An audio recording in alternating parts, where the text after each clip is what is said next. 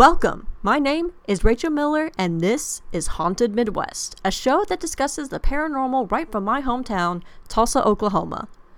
We'll be discussing the findings and the urban legends, as well as the history of Oklahoma and its neighboring states.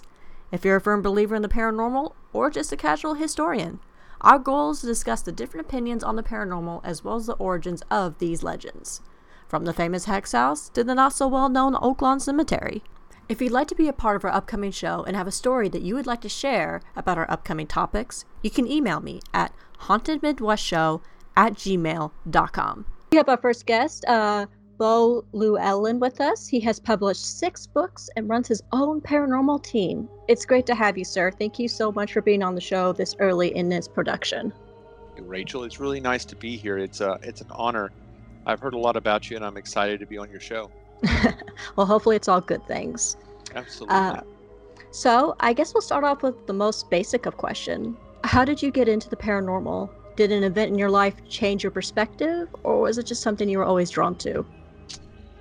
So whenever I was really young, I had a couple of interesting experiences that led all the way up to my teens. I've written a lot about it in my memoirs that are available on Amazon, but the short Cliff Notes version was that there's just a ton of occult activity in the town that I grew up in. There was plenty of tales that gave a macabre version of some Luciferian activity that happened behind the scenes in this very church-oriented small ranching town. And it just developed from there, where that I would talk to key people and I would find out more and more, from forest rangers to people that were just around the town that were influencers, and you would find out that these stories had some substance to them. So my first blush really on finding out about the supernatural came from a cult, and then later I started encountering more paranormal items, and even a not a cattle mutilation, it was a horse mutilation. Oh, jeez. By the time I think I was 17 at that time, could have been 19. And I spoke to some of the park rangers at a I don't want to say the name of it, but it was a large resort that has lots of people that fly there to go to it. So I worked there as a front desk clerk from the time I was 15 to 17 during the summertime, and I would talk to the park rangers about this paranormal event that happened in this resort, where it was really weird, Rachel. What would happen is this one room on the second floor, when we would rent it out, we would not rent it out unless we were packed, because people would go into the room and they would drop down their luggage or whatever, then go get something to eat in our dining area. When they'd come back, their luggage would be either packed back up into their suitcase or unpacked. Jeez. And they would get really upset about this, understandably so, because they thought the bellhop or someone in cleaning had came in and rummaged through their stuff. And so that was hard to explain. But what was even harder to explain is that these doors that they had on them were from the 70s, and I swear they were made to keep radioactive material safe inside, because they were made of this thick steel, and they had one of those bolts that went across it, so whenever you walked into your room, unlike the new ones that have the latch that kind of fold over, these actually had almost like a deadbolt that would go across, and it was just added a layer of security for the guests. So that way they knew somebody from front desk or housekeeping wasn't just going to walk in on them. Peace of mind. And there was no way to lock it from the inside and not be inside. So there was never an issue with somebody deadbolting themselves out of the room, except for this room. So we would get, I think I had 3 while I was there, while I was on staff during my years there, that the maintenance would have to come up, take the hinges off the door, remove the door because it was dead bolted from the inside. Now, explaining to a customer, a guest that's staying at this high-end place, why this room just bolted magically from the inside, it There was one person that thought there was a thief that was inside that had escaped through the window, but the window was really like freaking cocked shut. There was no way to open it up. So I'm talking to the park rangers about this paranormal activity in one of the break rooms, and we had a pretty big refuge area that was around this place. And they said, well, strange things have been happening around these woods for a long time. And they told me about finding severed deer's heads up in the trees, nailed to the trees by these by nails. And on the deer's face and on the tree were these arcane etchings done in blood, presumably the deer's blood, but the deer's body, anything else was not found. Now, any hunter will tell you that the way you clean a deer is you hang it up by its hind legs and you clean it that way. To nail something up like that against a tree and then trying to clean it that way is counterproductive. Like, if you were dumb enough to like try to clean a deer that way, it would be a lot easier just to do it on the ground or use the antlers and tie it to the tree some way. But this wasn't for this. This was some kind of a ritual, and it was done a lot and enough to where that it no longer seemed surprising to the park rangers. That's how I got into it.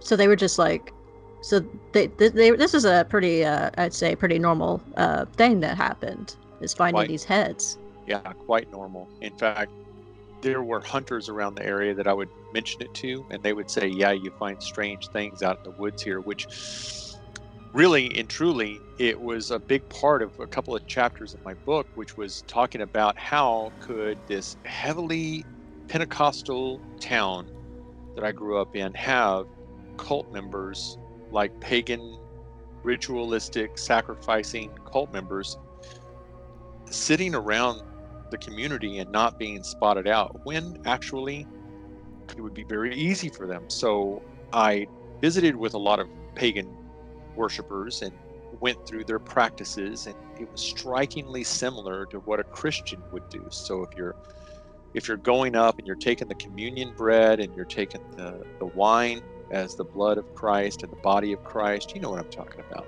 Mm-hmm.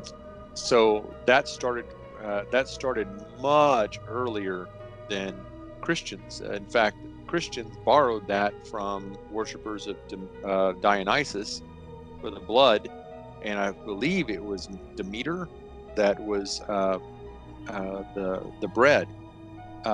Like, I started doing research into it, and like 95% of everything that you see at like one of these evangelical churches, like dancing around, talking in tongues, doing faith healing and stuff like that, if you drowned out the sound and you took the pretty dresses off of them and you put them in beads and loincloths, it would look like they were doing ritualistic spells with one another. So right. for a cult member to sit in that pew and like just look like one of the norms, be very, very easy. Now I'm going to turn this around on you, because this is your audience's real kind of first time that they get to hear from you. So, forgive me, Rachel, but I got to ask you, how did you get involved in the paranormal? What got you started in this crazy world that we have that's called, supernatural? Well, geez, I wasn't expecting that, but be happy to answer that. So, I grew up in a pretty Christian household, and that stuff wasn't really talked about, and I wasn't allowed to watch horror movies, all that stuff. So I didn't really have like an active imagination in the sense of like ghosts and stuff like that. In fact, I kind of steered away from it as a child. After 9/11, my father lost his job and we had to move to Texas. And then a couple years later, we moved back to Oklahoma, where I'm from, and we moved into a house. And it's actually the house I'm still currently living in, moving out pretty soon, but I'm currently still here. But this house is what actually started my paranormal, I guess, I wouldn't say love, but I guess interest in it. When I first moved into the house, again, I wasn't like into the paranormal, didn't really think about it. That wasn't what I was supposed to do as a Christian. But I remember the first night we were there, we didn't have our beds or anything yet. That was still in Texas. And we slept on mattresses. And it was just, there's always been something about this house that seemed very sad and lonely and almost an oppressive feeling. I went to the back to go brush my teeth to get ready for bed, and there's a little mirror that sits right up over the sink. And I remember brushing my teeth and just getting ready. And I know it sounds very cliche, like a horror movie, but it exactly what happened. I still remember it to this day. I looked in the mirror, and there was a man staring right back at me, not happy at all, just not, just completely like I was invading. I did something wrong, like your parent looks at you when you've done something wrong. It was that kind of look. And I turned around, nothing. Now, I kind of pushed it away, didn't want to think about it. Quick question, Rachel. Yes. Did you recognize the man at all? Did he have any features that you found familiar? I had never seen him before in my life. I still remember what he looked like, but I had never seen him before in my life. It was somebody completely foreign to me. He just looked like an older man, probably about let's say about 80s, mid 80s. The face was kind of sunken in, pale. I can't remember too much from that, but I remember that's exactly about how he looked. And ever since then, things have just been weird in my house. I went through a really tragic time where I was actually around, I don't want to say around dead people a lot. I know it sounds awful, but I had to get away from school and help with my grandfather as he was dying. And that kind of brings back to a theory that I want to talk about sometime on my show, is if you linger around death or been around people that have died, around people that have died in your life or around that, can it affect you to being more open to the veil of the paranormal? Because before this house, nothing really happened to me. And then after I got back from being in the funeral home for a while, being in, I would have to say nursing home and then funeral home, things just went downhill from there. And to make it long story short, I had experiences in the house, things happened, and it just made me want to dive more into what this is instead of just being afraid. That's a beautiful story. That's a great way to start. It's very organic. It's because it was influencing you personally. You bring up an interesting topic there. The macabre setting of being around death can certainly bring into your mind certain elements that you don't really think about very often. And I think that people like morticians that are around death quite a bit seem to be less freaked out by the presence of a corpse, of course. And if you get past that and you're no longer wowed by the sight of death, you also become like used to it in some way. And in my dealings, whenever I wrote my first book, I was very fortunate. I was able to go into a funeral home and get walked through the process of preparing a body for the grave. And I needed it so that way that I could fulfill a chapter in my book and make it authentic. So as I was talking to them, I just couldn't help it. My paranormal investigator vibe was just spidey senses a tingling, and I was just like, have you ever had like a spirit rise up or seen something? And the answer was no. Not only no, but the staff was no too. So they had paranormal events that had happened, but it was outside of the actual chapel, the place where they prepared the bodies, which I thought was interesting. I was thinking, wouldn't that be prime real estate for a ghost to be inside of? Wow. But I think in my opinion, it has to do with the individual, the person that is that is sensing or attuning to the spirits around them. What's your take on it? That's very interesting. You really don't hear about morgues being haunted. I mean, you hear your stories, I'm sure, but you never really hear of like, oh, I work at a morgue and I see ghosts, morning and nighttime. That is an interesting point that you bring up that you don't see that. Um, I definitely agree with you though that I think the more open you are and the more that you're kind of self-aware, I think more happens to you. Because I have friends that have gone with me on investigations and they were skeptics and nothing would happen to them.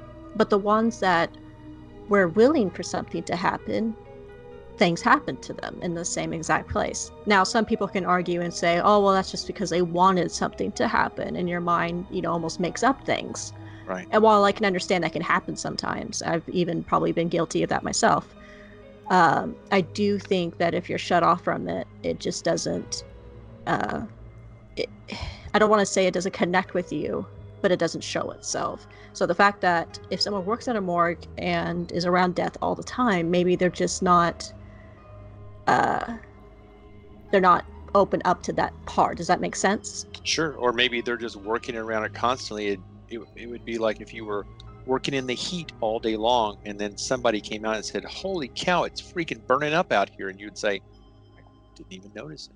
Yeah, that's a good point. Yeah, it's become such a day and day, routine that you don't even see that there might be a figure standing next to you or so. You're not into that. You're doing your job. But that is a very good point. At times, I think that the paranormal can be disguised as other things, so it's not easily recognized. The same point you're making, like, hey, if you're around death all the time, can it affect your sensory perceptions when it comes to death? I think also there are other factors like mental disorders Mm-hmm. that can help to mask the presence of the supernatural. Was fortunate enough, after 8 years of trying, I had breakfast with Monsignor Patrick, the exorcist for Oklahoma, for the Catholic Church. I had that last year, and I was blessed to have an hour and a half with him. If you're listening, Monsignor, thank you so much. He was a wealth of information, but one of the topics that we spoke about was the concept of mental health and relation to possession. Fascinating points of view from this priest that had done 10 exorcisms over 10 years. One exorcism lasted 5 years. His hands busy. Oh man. Dang. And he said that with the demonic levels that there are, and again, this is for Catholicism, so there's a lot of legalities that go into Catholicism. They like to organize things in a litigious manner, so that way that you have precedents and you have to follow procedures. And one of the things they do is they organize a lot. I think it's the most OCD religion out there, but anyway, they have lesser demons and they have greater demons. The lesser demons in the Catholic Church they call by different emotional names. So you would call a demon greed or incest or spite. The greater demons like Baal or Baphomet, those demons are the greater demons. Yeah, have you seen the movie Hereditary? I have actually. Bitchin' movie.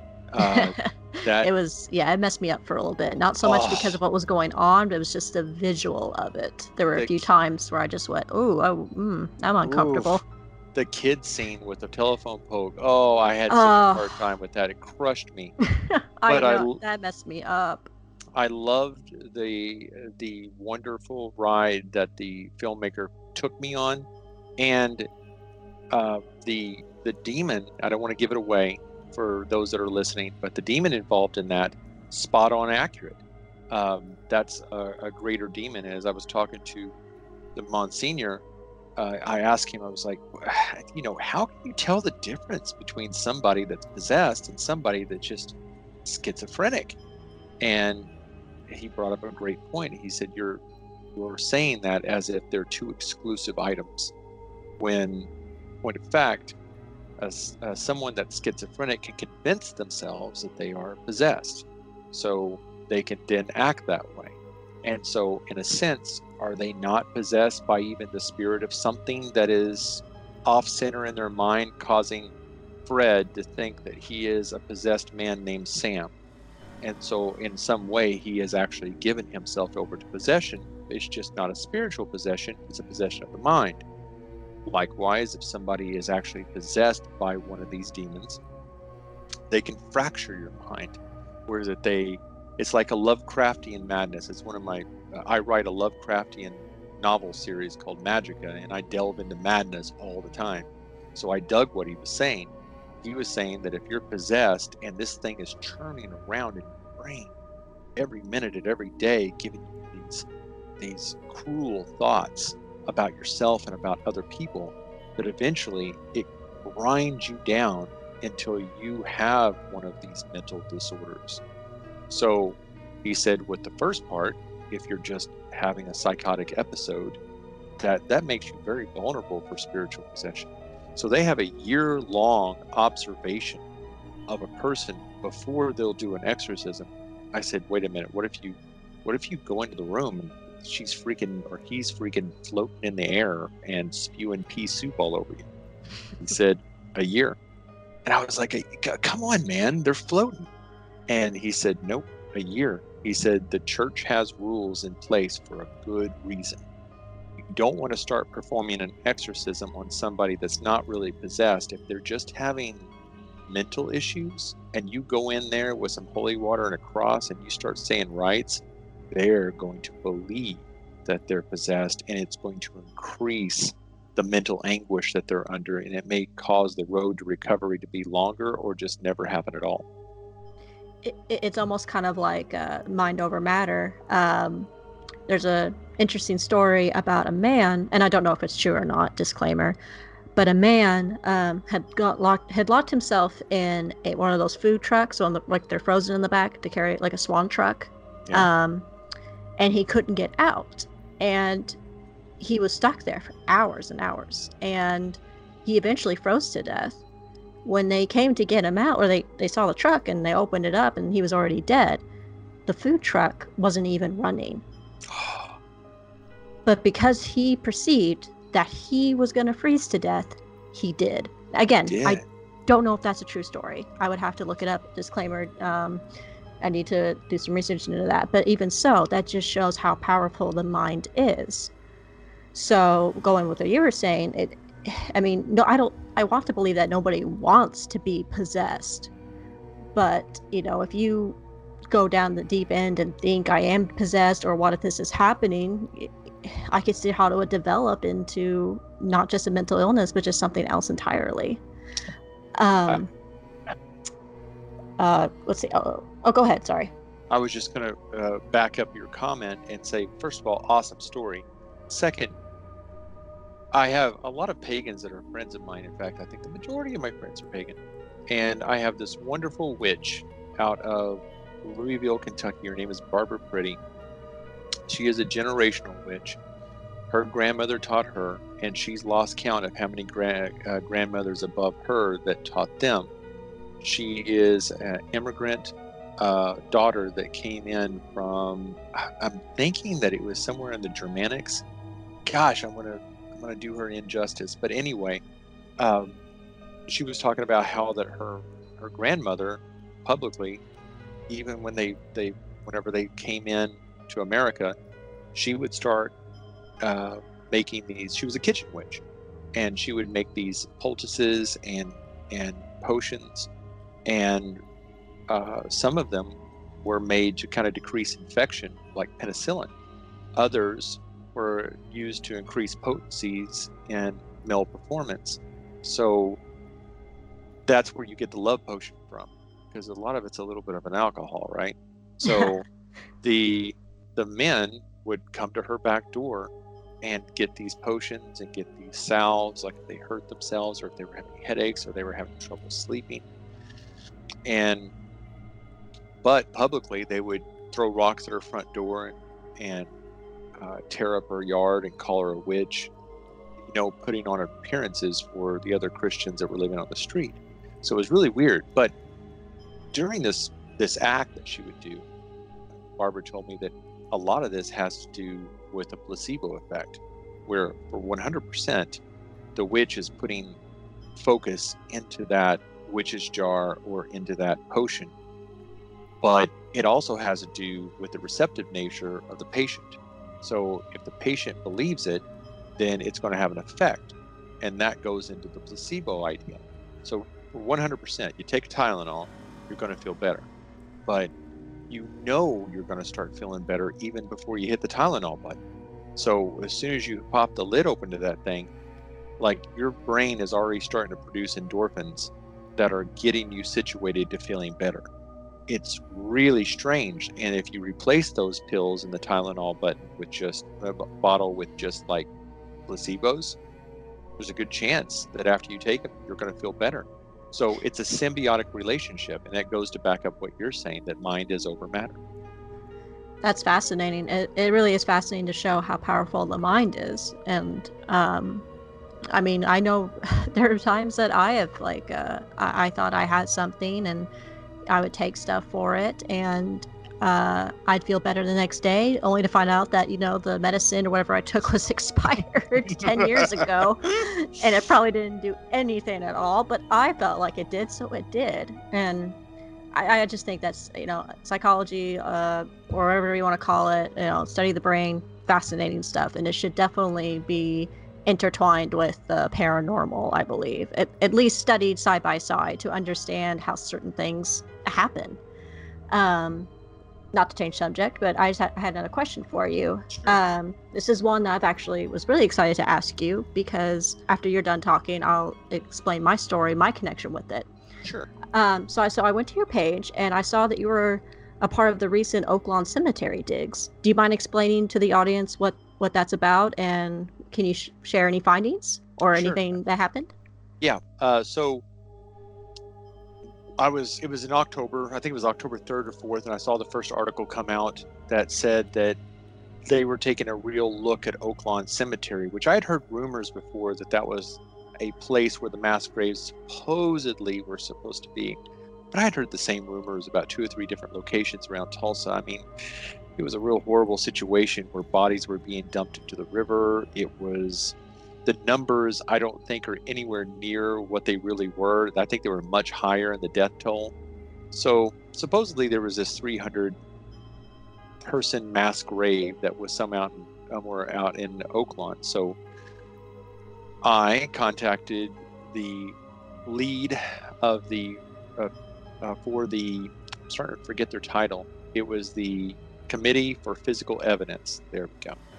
And I also contacted the lead archaeologist and said, hey, so you're operating on a budget. Our team's happy to step in and help. We can find volunteers. And I think the death knell was saying that I was a member of a paranormal investigative unit, which is right up my alley because you're looking for dead people. And I'm really good about finding dead people. So we got a message back that said, we would not like to have you in officially as a member of our team. However, we would be happy to see any results that you get of your studies. Perfect. So we called up the Oklahoma. I'm forgetting their name of their group. It's like the Oklahoma Metal Detecting Organization. Oh, they're going to kill me. Anyway, it's on the article that's on my website, boluellen.com. And guys, forgive me. But so initially there was something in the neighborhood of 30 or 40 that were going to come down. And the propensity for Tulsa to want to kind of keep its secrets has been kind of heavy on some of their minds. And at the end of the day, we got 6. So we had those 6 technicians out there, and we went with them, and they took metal detectors that had what's called large coils, where that they could get down 3 or 4 feet. And we, in a graveyard that should not have gold, silver, iron, tin underneath the ground, we got 111 hits in places where there should be no graves whatsoever. Not only did we get hits, we got clusters of hits. So one area had 40 hits, and it was real suspicious because the graves went in rows like any cemetery does. So you had like a row of like 20 graves side by side, then a row of 20 graves side by side, then a row of 5, and it just magically stopped. And then the next row, it would go to like 15 and magically stop. Then the next row, it'd go back to the regular rows. So in those places where there weren't any graves is where we're getting the hits. Almost like maybe the grave diggers back in 1921, whenever this happened in June, late June, they didn't have backhoes back then, so the grave diggers would pre-dig 4 or 5 graves ahead. So if you're looking to get rid of a lot of bodies and you had 2, 3, 4, 5 open graves, and you were trying to get rid of evidence, you might pull a truck up to those and dump them in them. So in those areas, we found all those hits. We're sitting on a pretty big story, right? So we found the bodies,